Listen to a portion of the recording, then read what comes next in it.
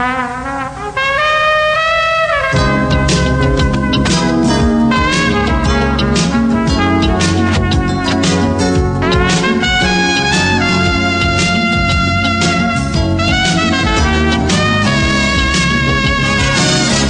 to PI's Declassified, an inside look at the world of private investigators.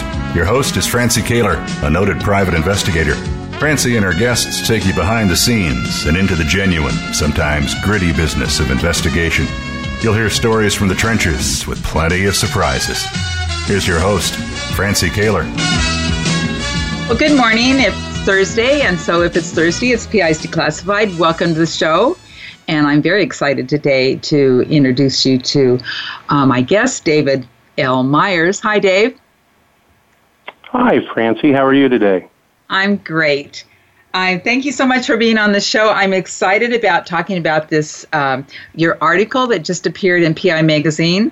And those of you that are listening, if you don't get PI Magazine, they're one of our very valuable sponsors, Jim Nanos and Nicole Cusinelli, who operate that magazine. And this was just in the most recent issue. So if you're interested in learning more about our topic, which is investigating brain injury cases, please get a hold of the PI Magazine if you're not a subscriber. So welcome to the show, David. This is such an interesting topic for me. So I am very interested in hearing what you have to say more about it. So, but well, first thank you. Yeah. Go ahead.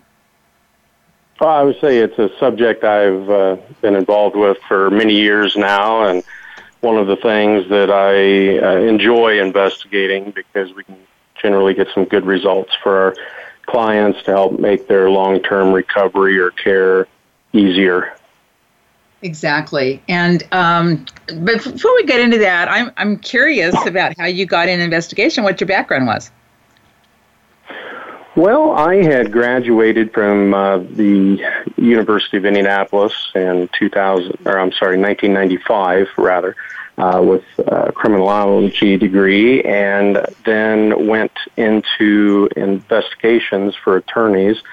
Originally, I was going to go into law enforcement. I had been a reserve police officer and have done that for about 25 years, but I wanted to be my own boss, and I knew some attorneys that were looking for an investigator, so I began developing my skills and training in that area and decided to specialize just in civil investigations. And so I've been doing that since mid-95.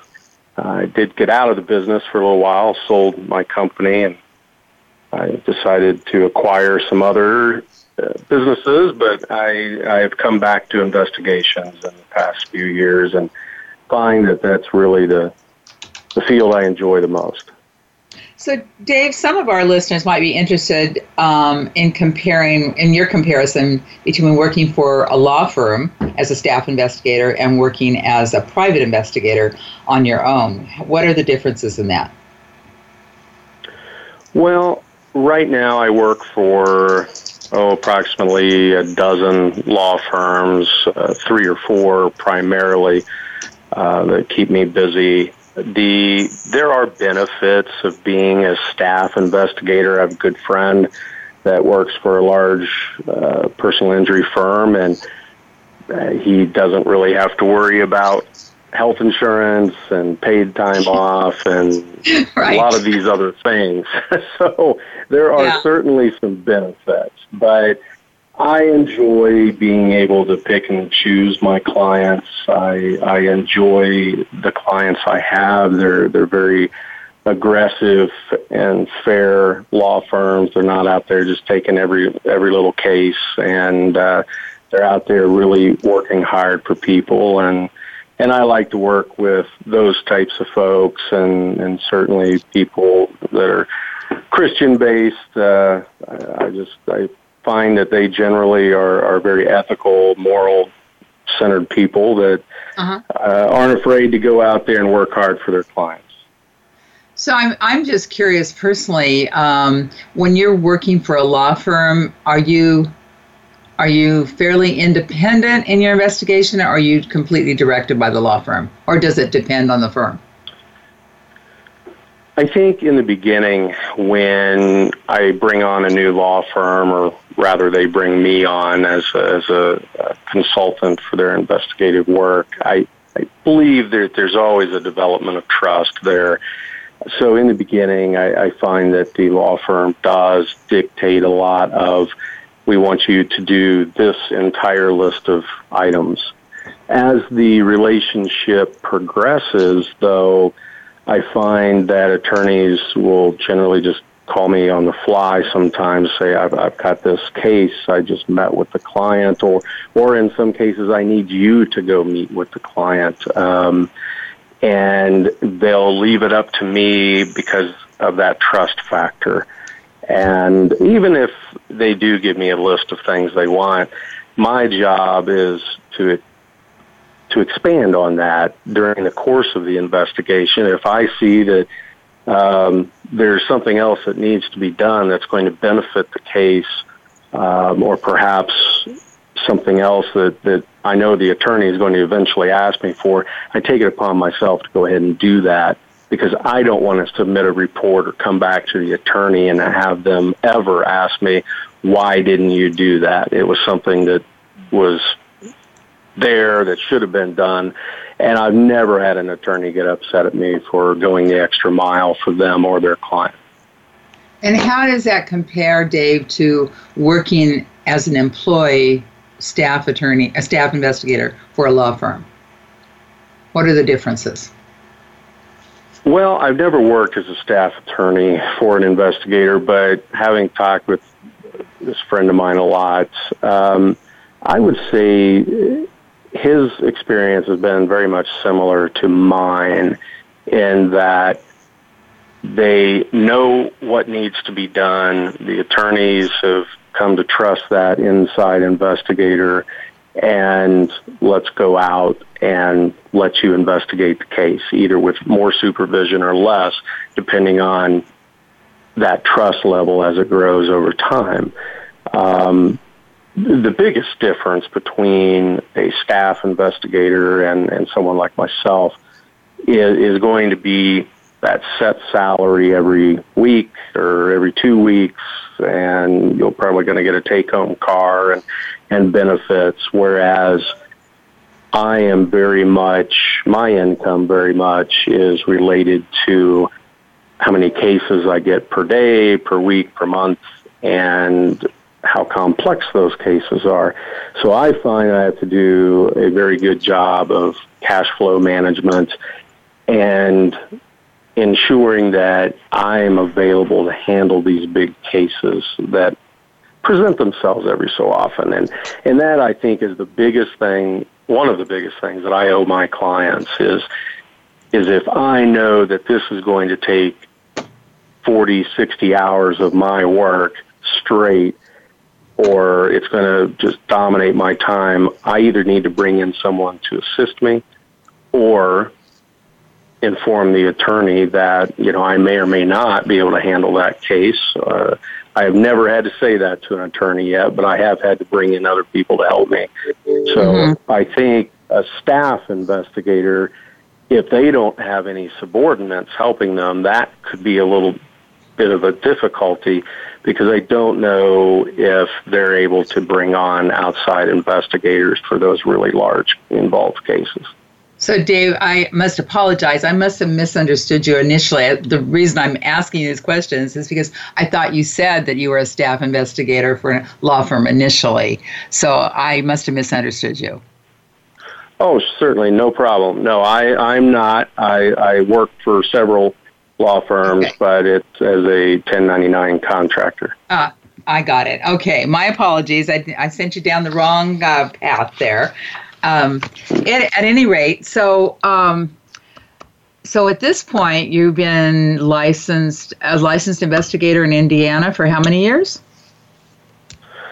Just about 23 years. Yeah. Good experience under your belt. So, how have you made investigating brain injuries a specialty for your firm? I generally handle moderate to catastrophic injury cases, and those sometimes involve a brain injury or mild traumatic brain injury, other times not. But I'm always looking for that, because I find even though someone may have had quote-unquote minor injuries in an automobile accident, because the police officer or the paramedics are always real quick to they don't see anybody with a broken arm or a compound fracture. They're quick to say no injuries. And that's just rarely the case. And as I'm talking to the clients, generally I'm asking them some questions that are directly relevant to the case, but a lot of times I'm also asking them questions like, how were you living your life before this accident? How has this impacted your current life? How are your relationships at work and with family and friends? Because some of these questions are designed to test them a little bit, and I'm looking for some differences, and perhaps they may say, well, I used to get along with everybody real well, but now I'm just always frustrated, or I have a lot of headaches all the time. And those can be indicators of a brain injury. And attorneys are busy, and where they may have some good initial contact with a client, I need to make sure, based on my interactions with that client, that if I believe there may be some unvisible or non-visible, rather, injuries there that might involve the brain, I need to bring that to the attorney so we can perhaps expand our investigation a little bit. So typically the law firm has contacted you because they suspect a traumatic brain injury, or does it come about because you are meeting with somebody and you think there's a problem? Generally the latter. I do work for a very well-respected traumatic brain injury attorney, and he's known nationwide. He's based here in Indianapolis, and generally when he calls, it is a brain injury case. It's a catastrophic injury or death case. But most of the times I find that when I start getting an inkling that someone may have a brain injury or a mild brain injury, that it's not really presented itself before.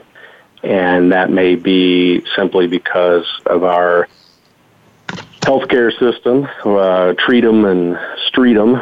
You may have heard that phrase used. I investigated a case not too many months ago where a lady fell at a restaurant, went to an emergency care clinic. They gave her an x-ray, said she was fine, and then 2 months later it turned out she'd had a broken pelvis the whole time. So some of these things may look like a slip and fall or a trip and fall, but they turn into medical malpractice.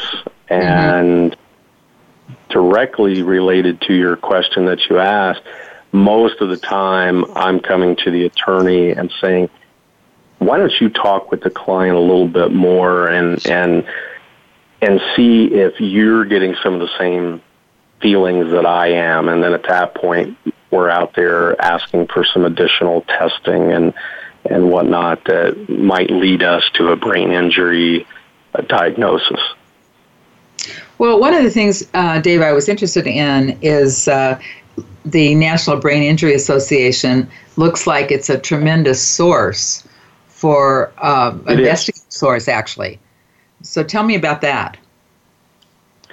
Well, the NBIA is really the go-to association or source, rather, for all things brain injury. So not only does it help people diagnose brain injury symptoms, but people that are now living with reduced capacity, mental capacity, or reduced physical capacity, that is a source, the MBIA is a source for them to go to find support groups in their area, find articles about other people that may have been living with some of the same deficits that they are now.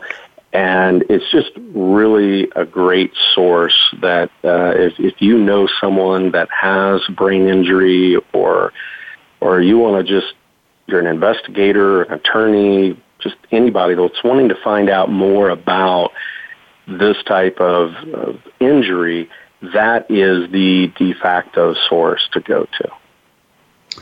That's really good information, and they actually have a definition for traumatic brain injury. Can you tell us about that? They do. I'm actually looking at it now by chance. The Brain Injury Association defines a traumatic brain injury as an insult to the brain, not of a degenerative nature. So we're not going to be talking about Alzheimer's or Parkinson's, those types of things, but rather one caused by an external force that could produce a diminished or altered state of consciousness, which results in an impairment of cognitive abilities or, as I said previously, physical functioning. It can also result in a change in behavior or emotional functioning. And these could be permanent, temporary. They can cause partial or total functional disability or a social maladjustment. So a lot of times we'll find people that, I don't want to say it's like a 180 on their personality, but sometimes it is that. Sometimes people become somewhat narcissistic, or they don't know how to handle themselves in public anymore. This is really interesting, David. Let's take a quick break for our commercial parts of this, and we'll be right back because we want to get into this a little bit more.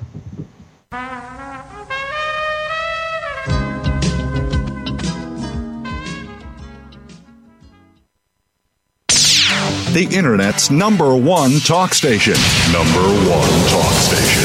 VoiceAmerica.com. PI Magazine is the most respected magazine of the professional investigator. We feature stories and articles on current trends and issues, equipment reviews, tips, and practical advice. Don't miss the new and exciting year in PI Magazine. Subscribe today at PIMagazine.com. Need to hire a private investigator? Ask for their professional association affiliations. When an investigator asks Francie Kaler about associations, she says to first join a state trade association. Francie belongs to the California Association of Licensed Investigators, or CALI. It's the largest association of its kind in the world. CALI's main focus is networking, training, and legislative advocacy. If you need a detective in California, contact CALI at cali-pi.org or call 1-800-350-CALI. For a national association, Francie's choice is the National Council of Investigation and Security Services, or NCISS. For over 35 years, the Council's primary mission has been to represent its members before the United States Congress and governmental agencies. Find the Council at nciss.org or call 1-800-445-8408. NCISS and CALI are great places to look for a qualified private investigator. Tell them you heard it from Francie on PI's Declassified. Ask the experts. Call toll-free right now, 1-866-472-5787. And ask our All-Star team to answer your question. That's 1-866-472-5787. Thank you for calling. VoiceAmerica.com.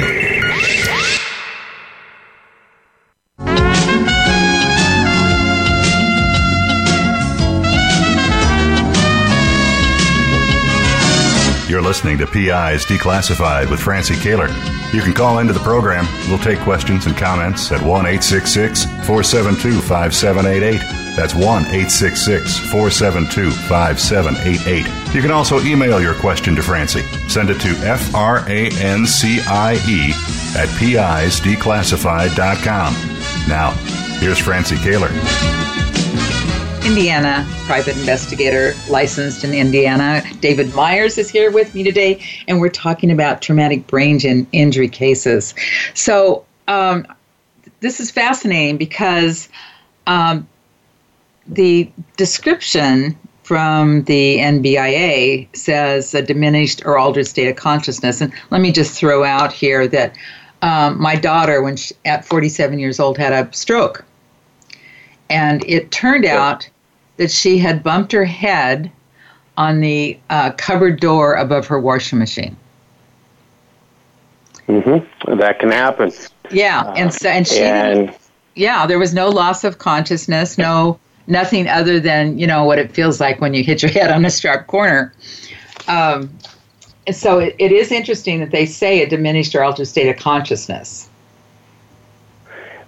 Yes, and basically when she hit her head on the door there, it's similar to what's happening in a car wreck or slip or trip and fall, to where your brain is being accelerated towards the inside of the skull and actually can make contact, and that can do some very minor damage of the meninges, and basically think of it as taking a little bit of sandpaper to your fingertips and make them rough, and that's damage. Now, that can heal over time, but it can result in some changes to that person or some physical disabilities in the short term. Well, and it's fascinating because in this era of football injuries, traumatic brain injuries through contact sports, it's interesting how minor an injury that was that created that problem. So you can imagine if you're playing on the football field and you get slammed on your head, even if you have a helmet, how much of a problem that could be.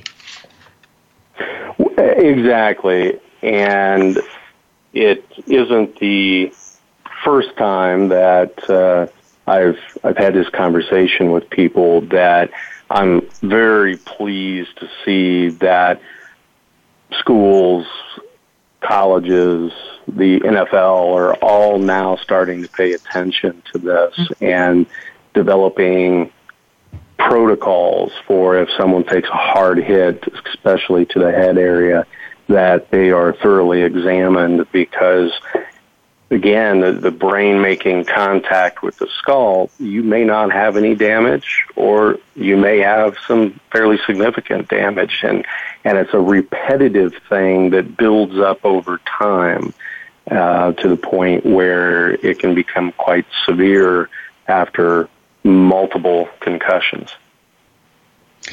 And I was really surprised at you talk about the scope of the problem. It's really wide-ranging, isn't it?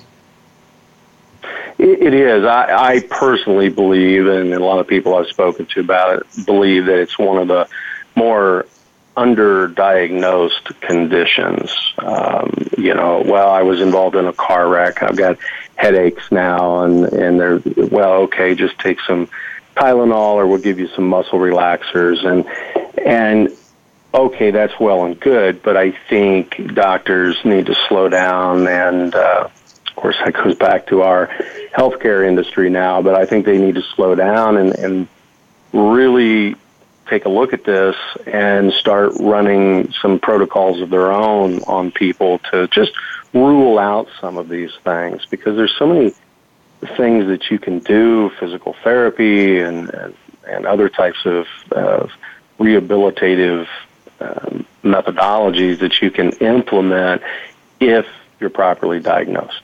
Mm-hmm. So, David, when you're meeting with someone, what are the kinds of clues you're looking for to identify maybe they might have a brain issue? Well, I'm going to ask them about any short or long-term memory loss.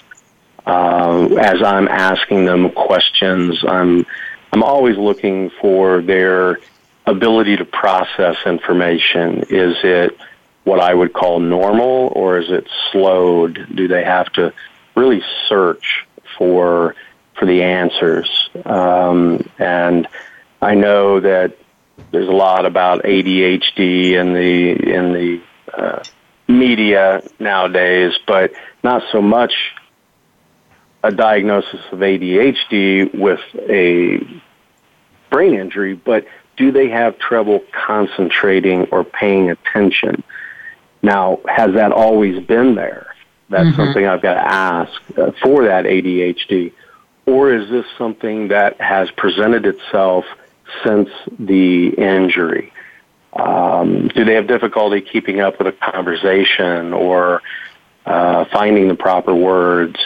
If they get up, a lot of times if I'm seeing some of these signs, I'll ask them for a glass of water or something, and I'm watching them. Do they have any spatial disorientation problems, or are they able to execute commands or a response to my questions with ease? So then I'll also give them sometimes more than one thing to do at a time. And can you take a look at this, or can you sign this, or can you draw me a diagram?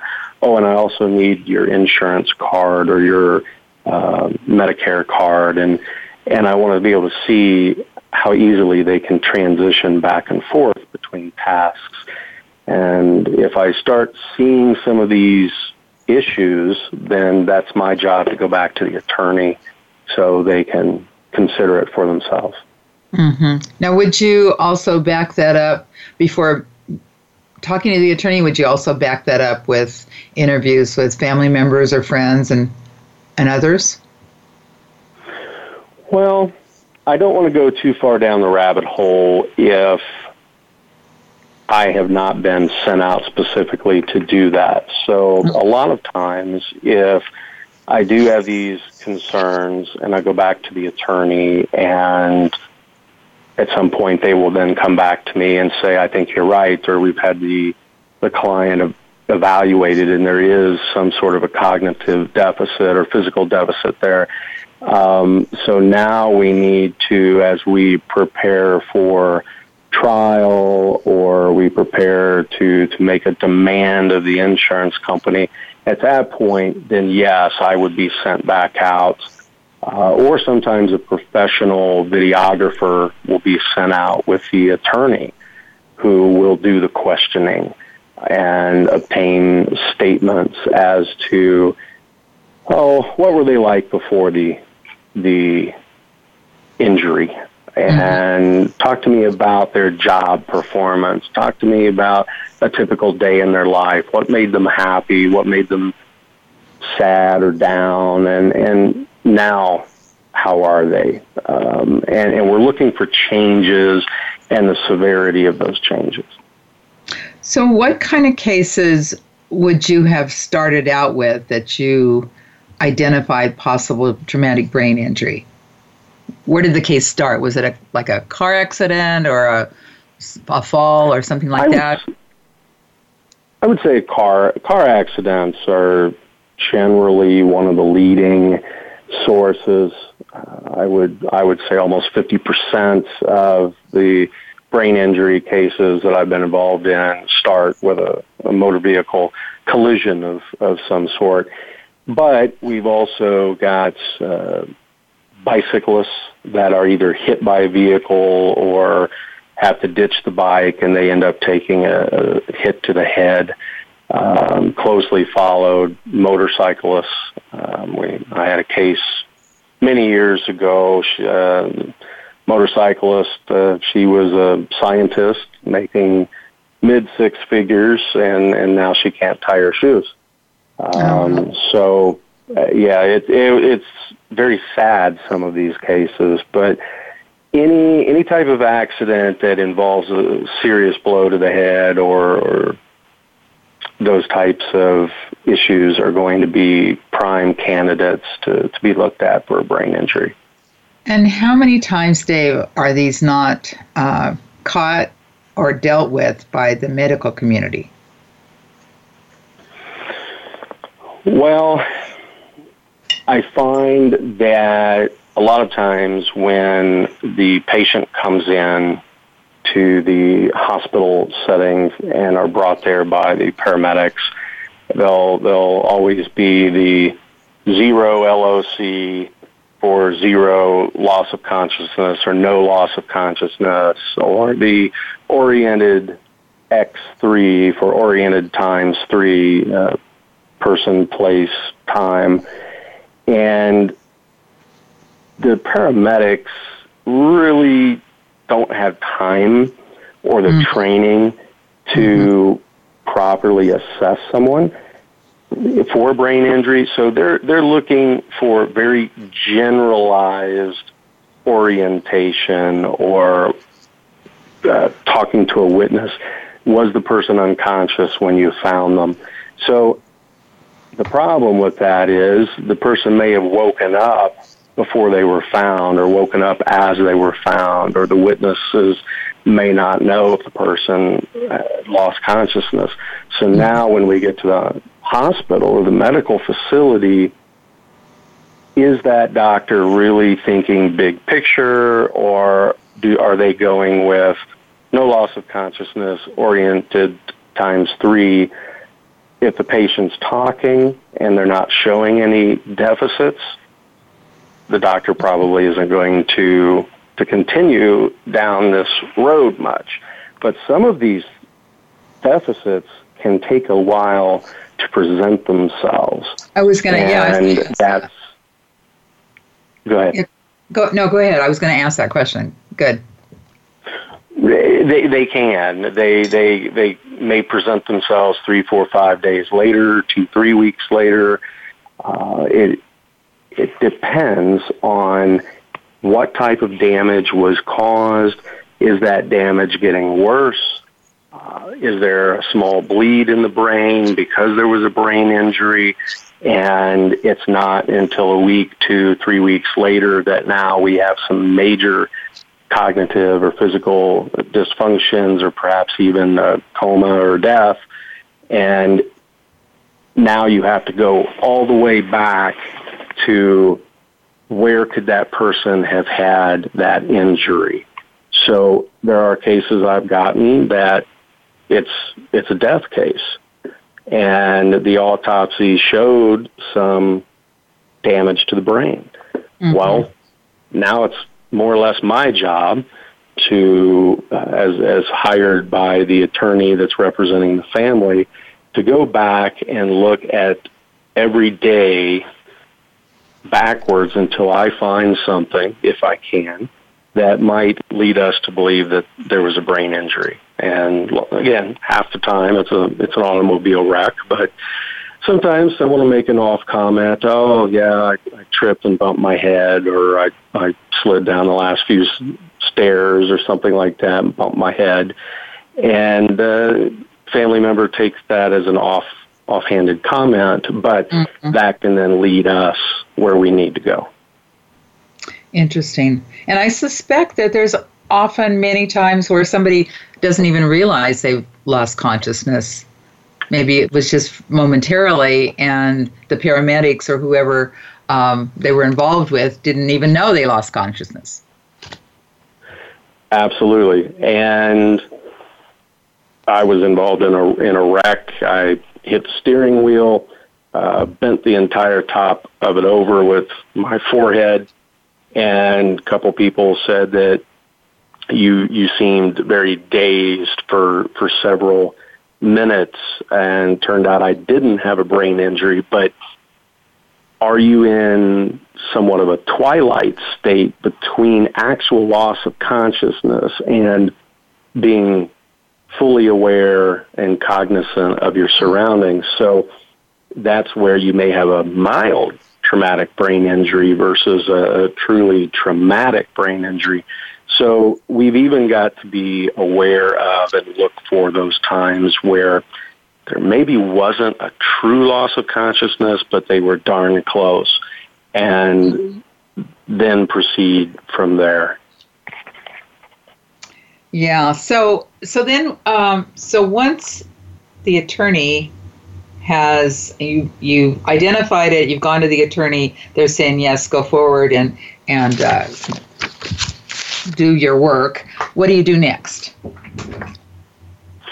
Well, if they've instructed me to go out and take care of the interviews of the family, friends, coworkers, I'm going to be asking a lot of the same questions that a neuropsychologist might be looking to ask or to receive information about. And it's going to really focus around attention and concentration, motor functioning, speech and language abilities of the person, perceptual and sensory functioning. Is their speech and language ability the same now as it was? If it's not, what's going on there? And how affected are they? Mm-hmm. And their overall intellectual level. I mean, were they on a PhD level and now they're at a kindergarten level? Were they at a normal functioning adult and now they're not? The brain is so complex and there's so much of it we still don't understand. So there can be some profound changes in personality and memory and learning. I mean, does it take them 10 times of doing something just to learn something simple, perhaps, and they still haven't got it learned? Or maybe they were told something a few minutes before, a day or two before, and now they've lost it. Although my wife tells me that all the time, so maybe I do have a brain injury there. And you know, a lot of it. I'm sorry? I said it's all in your perspective. Yes, that's true. That's true. And then the last major area is going to be the emotion and the personality of the person. Are they no longer that happy-go-lucky person they used to be? Or are they more narcissistic now? Are they just open and lost all the inhibitions? You know, you hear a lot of times people getting scammed. You know, they're scamming the elderly. A lot of times that's because those folks are lonely. Well, in someone who has a TBI or a mild traumatic brain injury, they may have that same openness and lack of barriers just for that reason as opposed to being lonely. Interesting. Well, it's time to take another break, David. We'll come back to this. It's fascinating.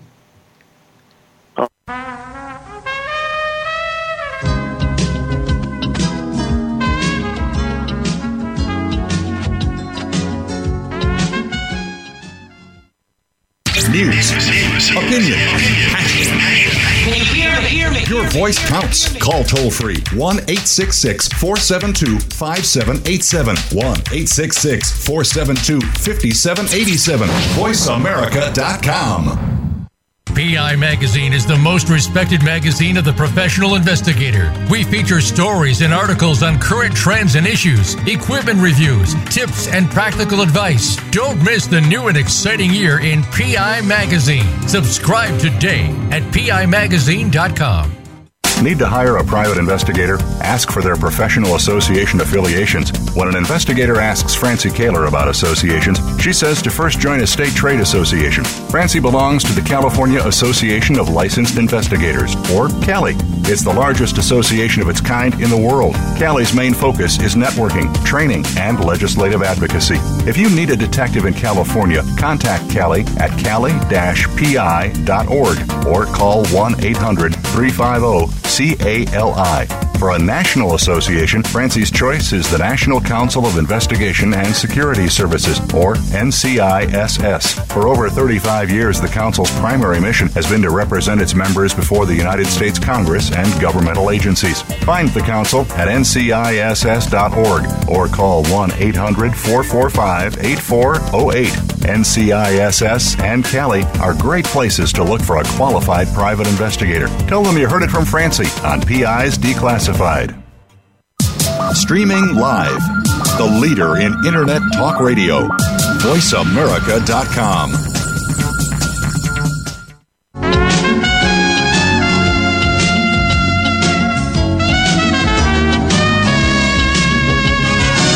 You're listening to PI's Declassified with Francie Kaler. You can call into the program. We'll take questions and comments at 1-866-472-5788. That's 1-866-472-5788. You can also email your question to Francie. Send it to francie@pisdeclassified.com. Now, here's Francie Kaler. Talking with Dave Myers from Indiana, a private investigator, and we're talking about investigating brain injury cases. So, David, I'm just curious if you have some unusual cases or unusual incidents with cases that you'd like to share with us.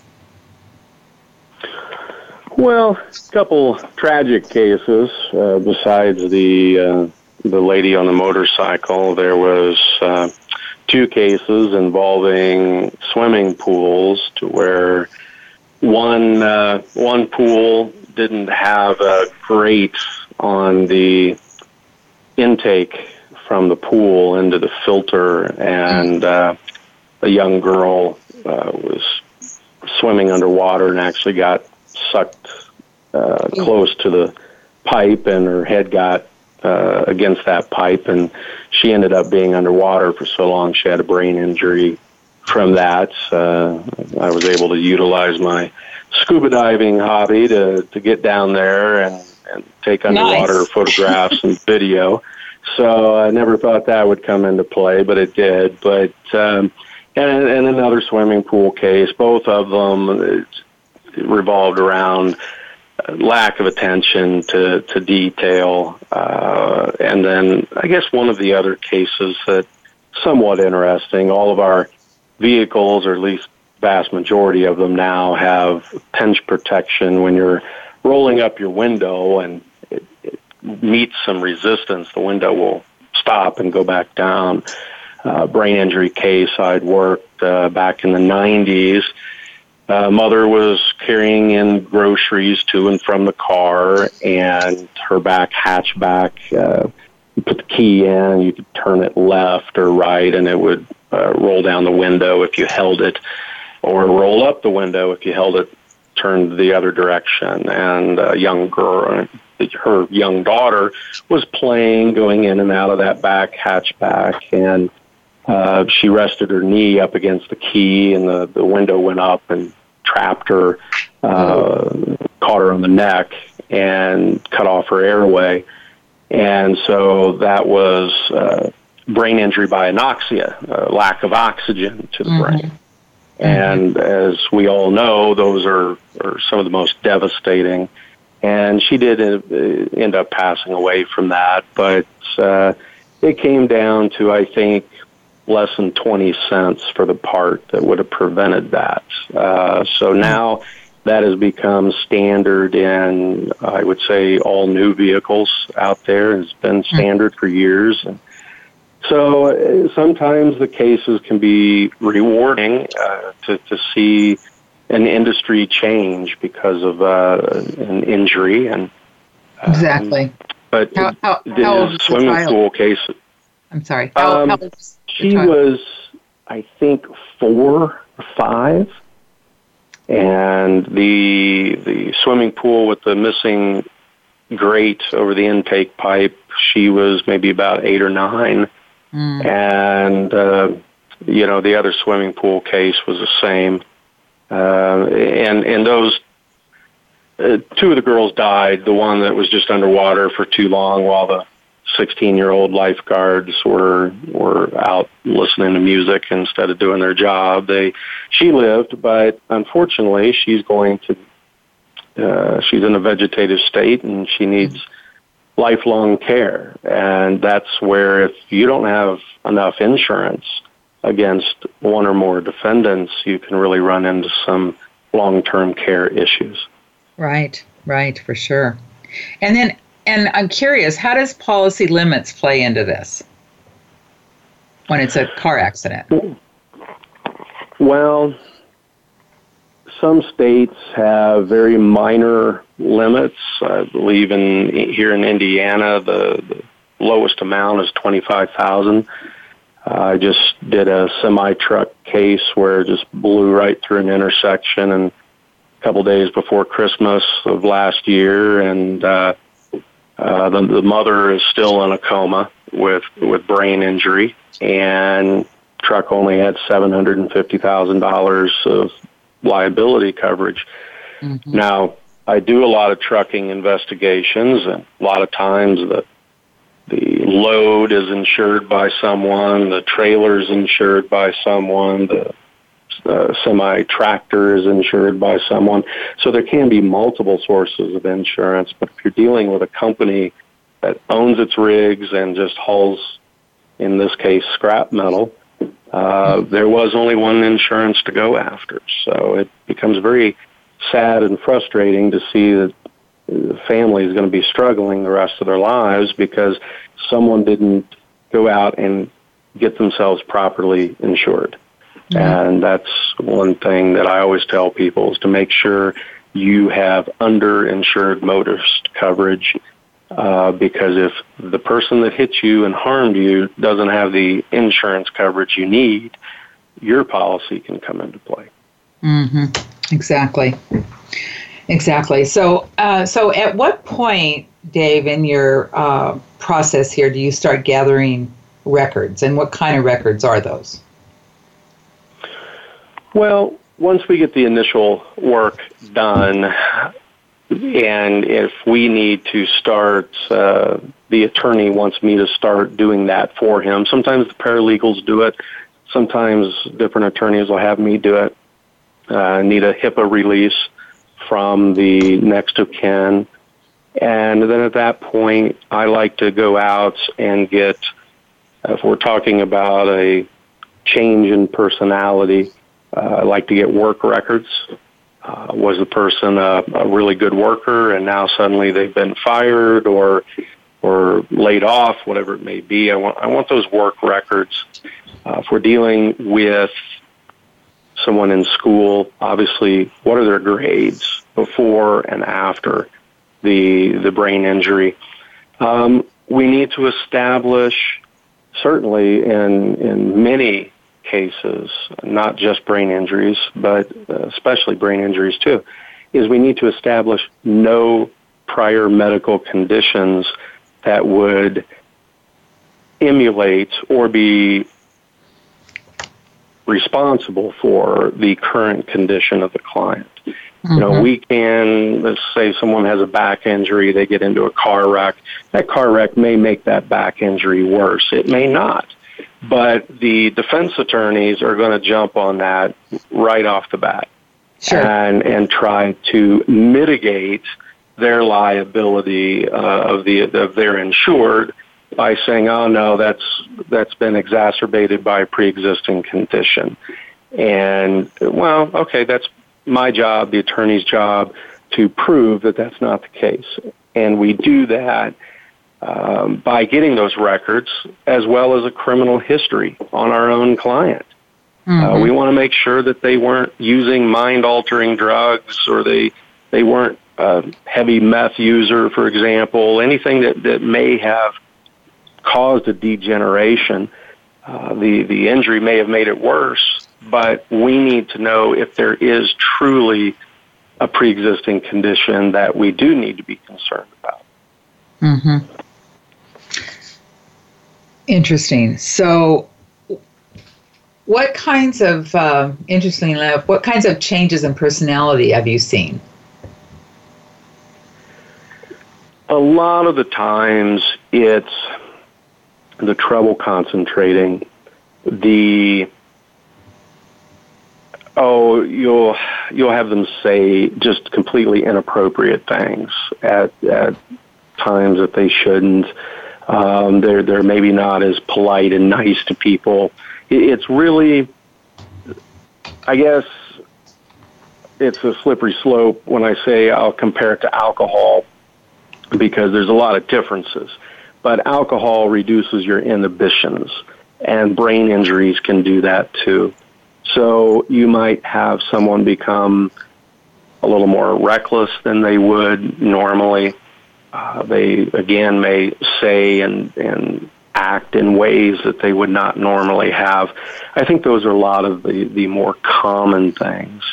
But then on the other spectrum there, you have people that may just retreat into themselves, and now they're dealing with severe depression when they used to be a happy-go-lucky type of person, and then they close themselves off to friends and family and become isolated, and that's really when it's sad to see that, especially if the person was the breadwinner for the family, because now someone else's negligence or perhaps just a simple accident, a trip and fall or something, is now affected not only that person but the entire family. How are they going to meet their bills? How are they going to send the kids to school? So these attorneys that handle these cases, all of them are out there to protect not only the long-term care and rehabilitation of the injured party, but we need to maybe establish some money for the kids to go to school, or maybe an annuity or something to help out with monthly payments. Right. And have you ever run into anybody that had a brain injury that now they have a photographic memory, eidetic memory? You know, I haven't personally, but I have heard from some attorneys that they've had interesting clients like that over the years. Some of these guys have been practicing for, well, let's just say going back to when I was in grade school. But, okay. you know, we all hear about, I'm sorry? I said only yesterday. Only yesterday. Yeah. Yes. We've heard different things over the years about people having hit their head and now they can speak another language or something. I've not, to my knowledge, had a client with something like that, but I have had clients who told me, yes, now the person is very detail-oriented. They seem to be able to recall things that, for example, we would normally forget, what'd you have for lunch 6 months ago on a Tuesday the 4th type of things. So it isn't always damage per se that is negative. There can be some positive things, but normally it's a deficit of some kind. Well, Dave, we're almost out of time. I want to make sure you have a moment here to give folks a way to contact you, your website, or something if you'd like to talk. Somebody'd like to talk to you about this issue. Sure, I appreciate it. The best way to get me is through my website or my email address. It's Myers, MYERS, PI, like private investigator.com. And then email is dmyers@myerspi.com. And I'm happy to help out anyone with whether it's a brain injury case or any type of civil investigation case, or maybe they just got a question about, how can I become a more successful full-time investigator. I'm happy to talk to them about that. Okay, so I want to, before we leave, because we're almost out of time, one of the things that you recommended is investigating the background of the defense doctor. And I can't get into it because we're out of time, but I really thank you so much, David, for being on the show today. And for the rest of you, it's PI's Declassified. Thanks so much for listening.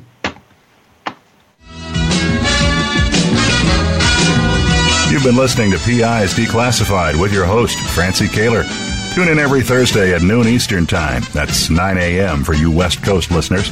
PI's Declassified explores stories of deceit, mystery, and detectives unraveling the truth. Every Thursday at noon Eastern, 9 a.m. Pacific Time here on the Voice America Variety Channel.